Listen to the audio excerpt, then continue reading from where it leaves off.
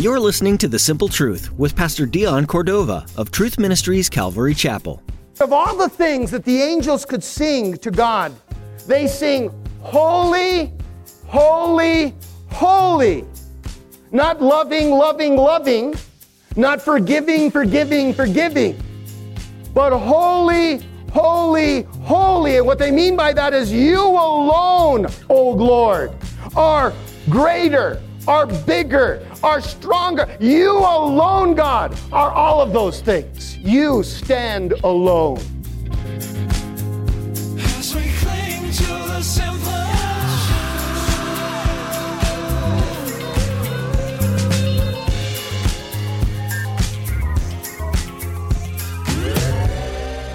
The Bible describes many attributes of God. We know that He's loving and merciful and good, but today Pastor Dion points out the attribute of God that is mentioned more than any other in the Bible, His holiness. And holiness has a couple of meanings. For one, it speaks of God's separateness, that He is set apart from all others and is higher. But the word holy also speaks to God's sinlessness. Our God is totally unique in the universe He created. And unlike us, He's absolutely good and does no sin. Now let's join Pastor Dion in the book of Colossians chapter 1 as he continues his message, What is God Like?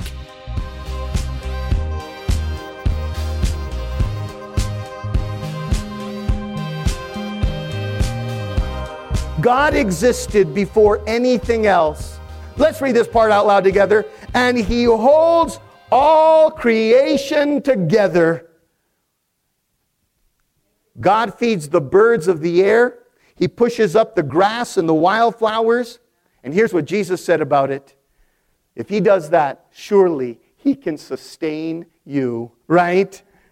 Luke chapter 12, verse 28 says, if God gives such attention to the wildflowers, most of them never ever seen, don't you think that He will attend to you, take pride in you, and do His best for you? Isn't that awesome? Look at your neighbor and say, God sustains me, right? And then I love this one. Isaiah said it best in Isaiah 46:4. He said, I will be your God throughout your lifetime until your hair is white with age. I made you, and I will sustain you. I will carry you along and save you. Yeah, that's a great place to applaud God. Yeah. So, nothing is too hard for God to create. He's all powerful. Nothing is too hard for Him to sustain. Here's a third thing about His all-powerfulness. Nothing is too dead for Him to resurrect. Nothing is too dead for Him to resurrect. See, another witness of God's unlimited power is that He can bring the dead back to life. He resurrected Sarah's dead womb. You remember Abraham in the Old Testament, his 90-year-old wife, all right? Now, you know, he comes in because God told him that they're going to have a child. And he comes in and he looks at his 90-year-old wife and he says, babe, we're going to have a baby boy. Uh-huh. Right? Sure we are. No, her womb is dead. But listen, before it happened, but before she actually did get pregnant, Sarah doubted. She laughed at the promise of a baby boy. But listen to what God told Abraham after she laughed. Genesis 18:13. Then the Lord said to Abraham, why did Sarah, your 90-year-old wife, laugh? Why did she say, can an old woman like me have a baby? Is anything too hard for the Lord? I will return about this time next year, and Sarah will have a son. And guess what? She did have a son, and they called the baby boy Isaac, which means laughter, because God is the one who got the last laugh, right? He can resurrect no matter how dead. Here's another example. God resurrected Moses' dead staff. In Numbers chapter 17, there's a story where Moses' leadership got challenged. You know, he had led the people out of Egypt. He had led them across the Red Sea, and they were now traveling through the desert. But somebody stood up and said, hey, who died and left you, boss, Moses? Who made you the jefe? Huh? What about us? Well, Moses got a little, because now people were being divided. They didn't know whether to follow Moses or not. And so Moses goes to the Lord and he says, Lord, I'm going to need some help here. So God says, here's what I'm going to do. I'm going to endorse the leader by blessing his staff. That was, their walking stick. It was, their walking stick that had been passed down from generations to each tribe leader. All right? And he says, so I'm going to bless the one that I endorse, I'm going to bless their staff. So I want you to lay them at night in front of the door of the tabernacle.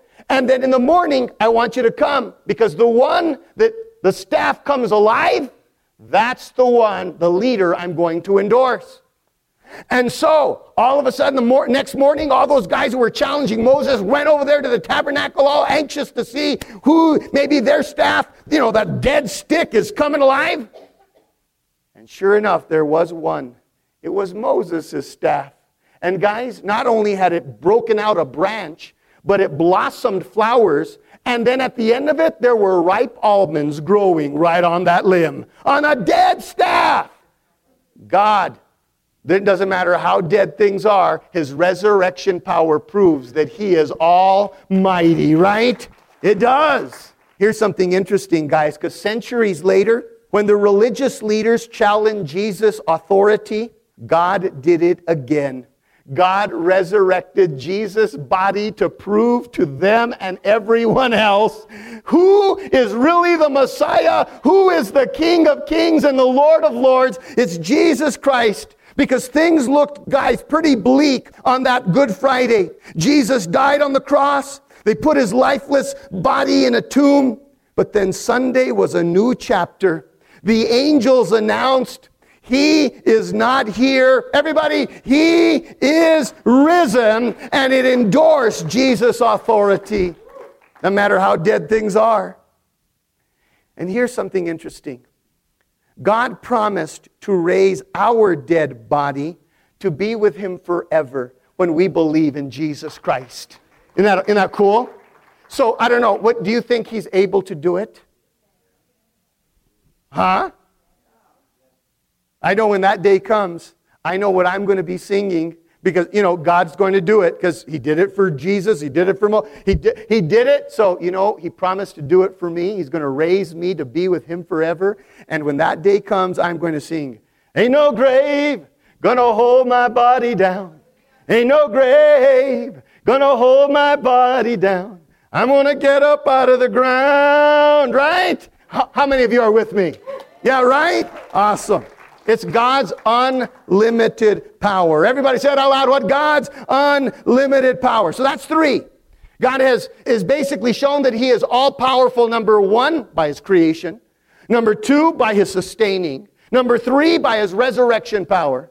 And here's number 4, by his power to transform. Everybody say it out loud. His power to what? Transform. See, no believer in Jesus, no person is too sinful, too twisted, too broken, too dirty, that God can't transform. Jesus said it's impossible for a person to save himself, to fix himself, to transform himself. No matter his money, his ability, his intelligence, no matter the therapist that he goes to or the rehabs he attends, all of those things will fall short. Guys, you learned it in nursery school. All the king's horses and all the king's men can't put Humpty Dumpty back together again. But God can turn our story around. Right? Jesus said in that statement, what is impossible with men is possible with God. Look at your neighbor and say, thank God, because you were the impossibility. Some of you were look at your neighbor and say, you know you were. Just look at them. What's impossible with men is possible with God. In fact, listen to this. Manasseh was the most wicked king in Israel's Old Testament history. So when I say the most wicked king in Israel's Old Testament history, they were some really bad apples and bad hombres in that day. All right? They were. All right? So when they say the worst, everybody say the worst. Here's what Manasseh did. He had tortured and murdered prophets and priests. He burned scriptures, and he turned the temple into an idol center where they would worship with sexual, practices in front of these idols in the holy temple. That's how disgusting, how bad this guy was. He was carried away in chains to Babylon. While he was in that foreign prison, he cried out to God and repented. God forgave him and redeemed and restored him back to his throne in Israel, where Manasseh served God faithfully until the day he died. Only God. Everybody said out loud, what? Only God can do that. And what about Nebuchadnezzar? Nebuchadnezzar was a proud, arrogant, self-centered king of Babylon in the Old Testament that challenged and defied God as the one and only. You're not the one and only God. You're not above all. He had a bad case of meitis. I. Look at your neighbor and say, I hope you never say that. Just look at him and say, I hope you never say. But listen, he had that. In fact, he was like that rooster that thought that the sun would come up every morning just to hear him crow. That was Nebuchadnezzar. Well, God humbled him with a mental illness, gave him mad cow disease. In fact, listen to Nebuchadnezzar's sentence from God. Daniel chapter 4, verse 32. Here's what God said, and they shall drive you from men, and your dwelling shall be with the beasts of the field. They shall make you eat grass like oxen, and 7 times shall pass over you, until you know that the Most High rules in the kingdom of men and gives that kingdom to whomever he chooses. You're not all that, Nebuchadnezzar is letting him know. It took 7 years. Grazing like a cow in a field. 7 years it took Nebuchadnezzar to come to his senses. He was so bullheaded, pardon the pun. But just as God said, in 7 years, Nebuchadnezzar repented. He decided to leave his bull in the field. And God restored him back to his throne. And King Nebuchadnezzar served God faithfully for the rest of his life. Everybody say, only God. Only God.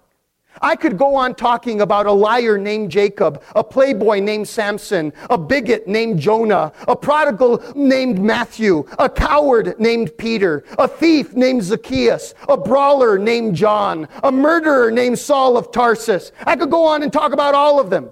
God is the only one who can turn haters into lovers, jerks into jewels, selfish into serving, fickle into faithful, sinners into saints. Only God can do that. Can you say amen?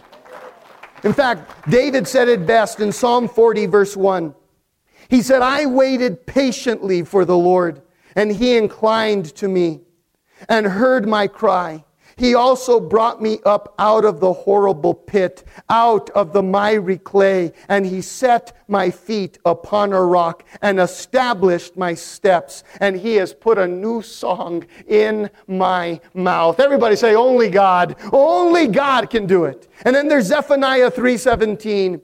Where he says, the Lord your God is with you. He is mighty to save. Everybody say it out loud. He's what? Mighty to save. He will take great delight in you. He will quiet you with his love, and he will rejoice over you with singing. Isn't that awesome? God's going to serenade you, because that's what he does when he lifts us up out of that stuff where we're in. Wow. I love it. Don't you? All right. So God is eternal. God is never changing. God is close by. God is all-knowing. And God is all-powerful. But do you know what feature God uses as his profile picture? Which feature that he thinks is his best? The one he wants you to see the most. Which one do you think it is? We'll have to talk about it next week. Huh? I have 5 minutes. Are you ready? It's this. Everybody said out loud, it's this what? Wow. Wow. I heard somebody say love. I heard somebody else say mercy. But God's main feature that he wants us to see more than any other is his holiness. See, holy is the word God uses more than any other to describe himself. More than any other. More than love, more than mercy, more than forgiving, more than powerful. Holy. In fact, here's one verse where God describes himself in Isaiah 57:15. For thus says the high and lofty one, who inhabits eternity, whose name is holy. I dwell in the high and holy place. Everybody say the word holy. Holy. Now the word holy describes two things. First, it speaks of God's separateness. Can you say that word out loud? His what? Holy. God, it speaks of his separateness. See, God is exclusively unique. No one can stand with God. You see, God is ever existent. He is self-sufficient. He is unparalleled, unprecedented. He is ultimate. He is unstoppable. He is unchanging. He is unforgettable. He is unavoidable. He is infinite. He is incredible. He is invincible. He is irresistible. He is immeasurable. He is incomprehensible. He is immutable. And he is impeccable. Wow, right? If that doesn't spark your fire, your wood is wet. And of all the things that the angels could sing to God, they sing, holy, holy, holy. Not loving, loving, loving. Not forgiving, forgiving, forgiving. But holy, holy, holy. And what they mean by that is you alone, O Lord, are greater, are bigger, are stronger. You alone, God, are all of those things. You stand alone. Separateness. But the word holy also describes his sinlessness. Say it out loud. His what? Sinlessness. God is exclusively and uniquely perfect. Okay? In fact, God told the Old Testament prophet Habakkuk that he cannot so much as look at sin. He can't. He is so holy. He can't so much as look at sin. That's why Jesus, bearing our sins on the cross, cried out, my God, why have you forsaken me? No longer was it Father like it was for, 3.5 years. Because our sin had separated him. And now he's saying, my God, why have you forsaken? God is so holy. He can have no fellowship with sin. Everybody say, wow. But that's the beauty of what Jesus did. See, sin separates us from a holy God. But God's plan since the fall of man was to, again, redeem and restore his creation. He never intended for man to have a broken relationship with him. From the very beginning, he looked at that serpent and he said, you know what? Her seed, the one that comes from the woman, is going to bruise your head and you're going to bruise his heel. He planned it from the very beginning, and on the day Jesus came as the perfect Lamb of God who takes away the sins of the world. And he took upon himself our sin, and he gave us his righteousness so that we could have a relationship with a holy God. Last verse, here it is. 2 Corinthians chapter 5, verse 21. For he, that's God, made him, Jesus, who knew no sin, to be sin for us, that we might become the righteousness of God in him. And because of that, have a relationship with a holy God. God can't so much as have any interaction with sin. But hey, listen, we're not coming to him on our own. We're coming to him based on the righteousness of Jesus Christ, the great exchange that took place on the cross. So when I put my faith in Jesus Christ, he takes my sin and I get his righteousness and the relationship with God that he promised. Isn't that awesome, guys? Give the Lord a clap offering. It's awesome. Which brings me to one other point that I probably shouldn't even share with you because it's not on my notes, but you guys like freebies? There's a verse in the Bible, several verses that say the same thing. Be ye holy. Be ye holy, for your God is a holy God. Now, let's understand that term. And let's understand the phrase. See, he's not asking you to be holy as God is holy. You can't. Look at your neighbor and say, you're a loser, man. You can't. You can't be that holy. You are not all that. I mean, you might go through life with the chest out thinking, I'm good. We all know you. Look at your neighbor, tell him, we know you. You can't be perfect. But we can be as good as we possibly can with the help of the Holy Spirit. And that's what we're asked to be. We can't be perfect like God, but we can be obedient and faithful. And that's what God looks at. Obedient and faithful. You're going to make mistakes. You will always fall short. But here's the beauty of it. I don't have a relationship with God based on my goodness. You don't have a relationship with God based on your goodness. Thank God. We have a relationship with God based on Jesus' goodness. And even though I fail and I falter, but as long as I keep determining to be obedient and faithful, that's being holy. That's being separate. Look at your neighbor and say, thank God I needed to hear that. Isn't our God big, beautiful, and amazing? Father, we just want to say thank you that you have, in your wisdom and in your outstretched arm, chosen to reach out to us. We were nothing, and yet you thought enough of us to save us, to redeem us, to restore us. We thank you for that.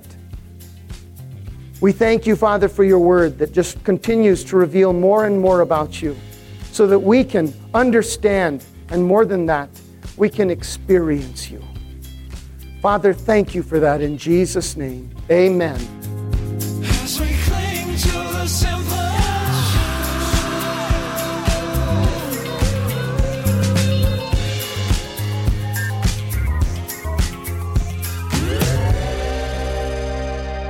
You've been listening to The Simple Truth with Pastor Dion Cordova. We're so glad that you're here today. Pastor Dion has been getting up close and personal with the foundations of the Christian faith. And what better place to start than in the beginning? That's right, all the way back in Genesis 1 verse 1, which says, "In the beginning, God created the heavens and the earth." You might wonder why that would matter to the faith, but it really is one of the foundations. Think of it this way. The one who has the power to create galaxies out of nothing has the power to move in your life and circumstances. When you know that it was God who made it all, you can know that it's still God who's in control of it all. No matter how out of control the world might feel, you have this foundation to stand on.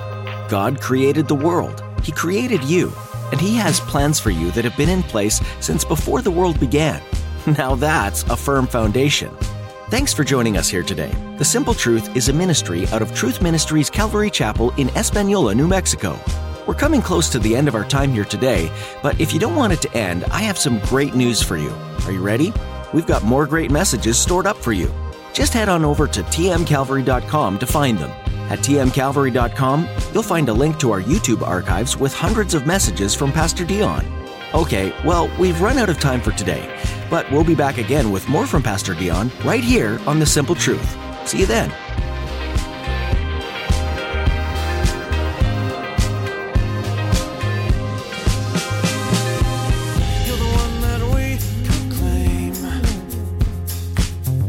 faithful's for you as you work in us. May your power show in the deeds we sow. Let us join our hands, and together we stand. Together we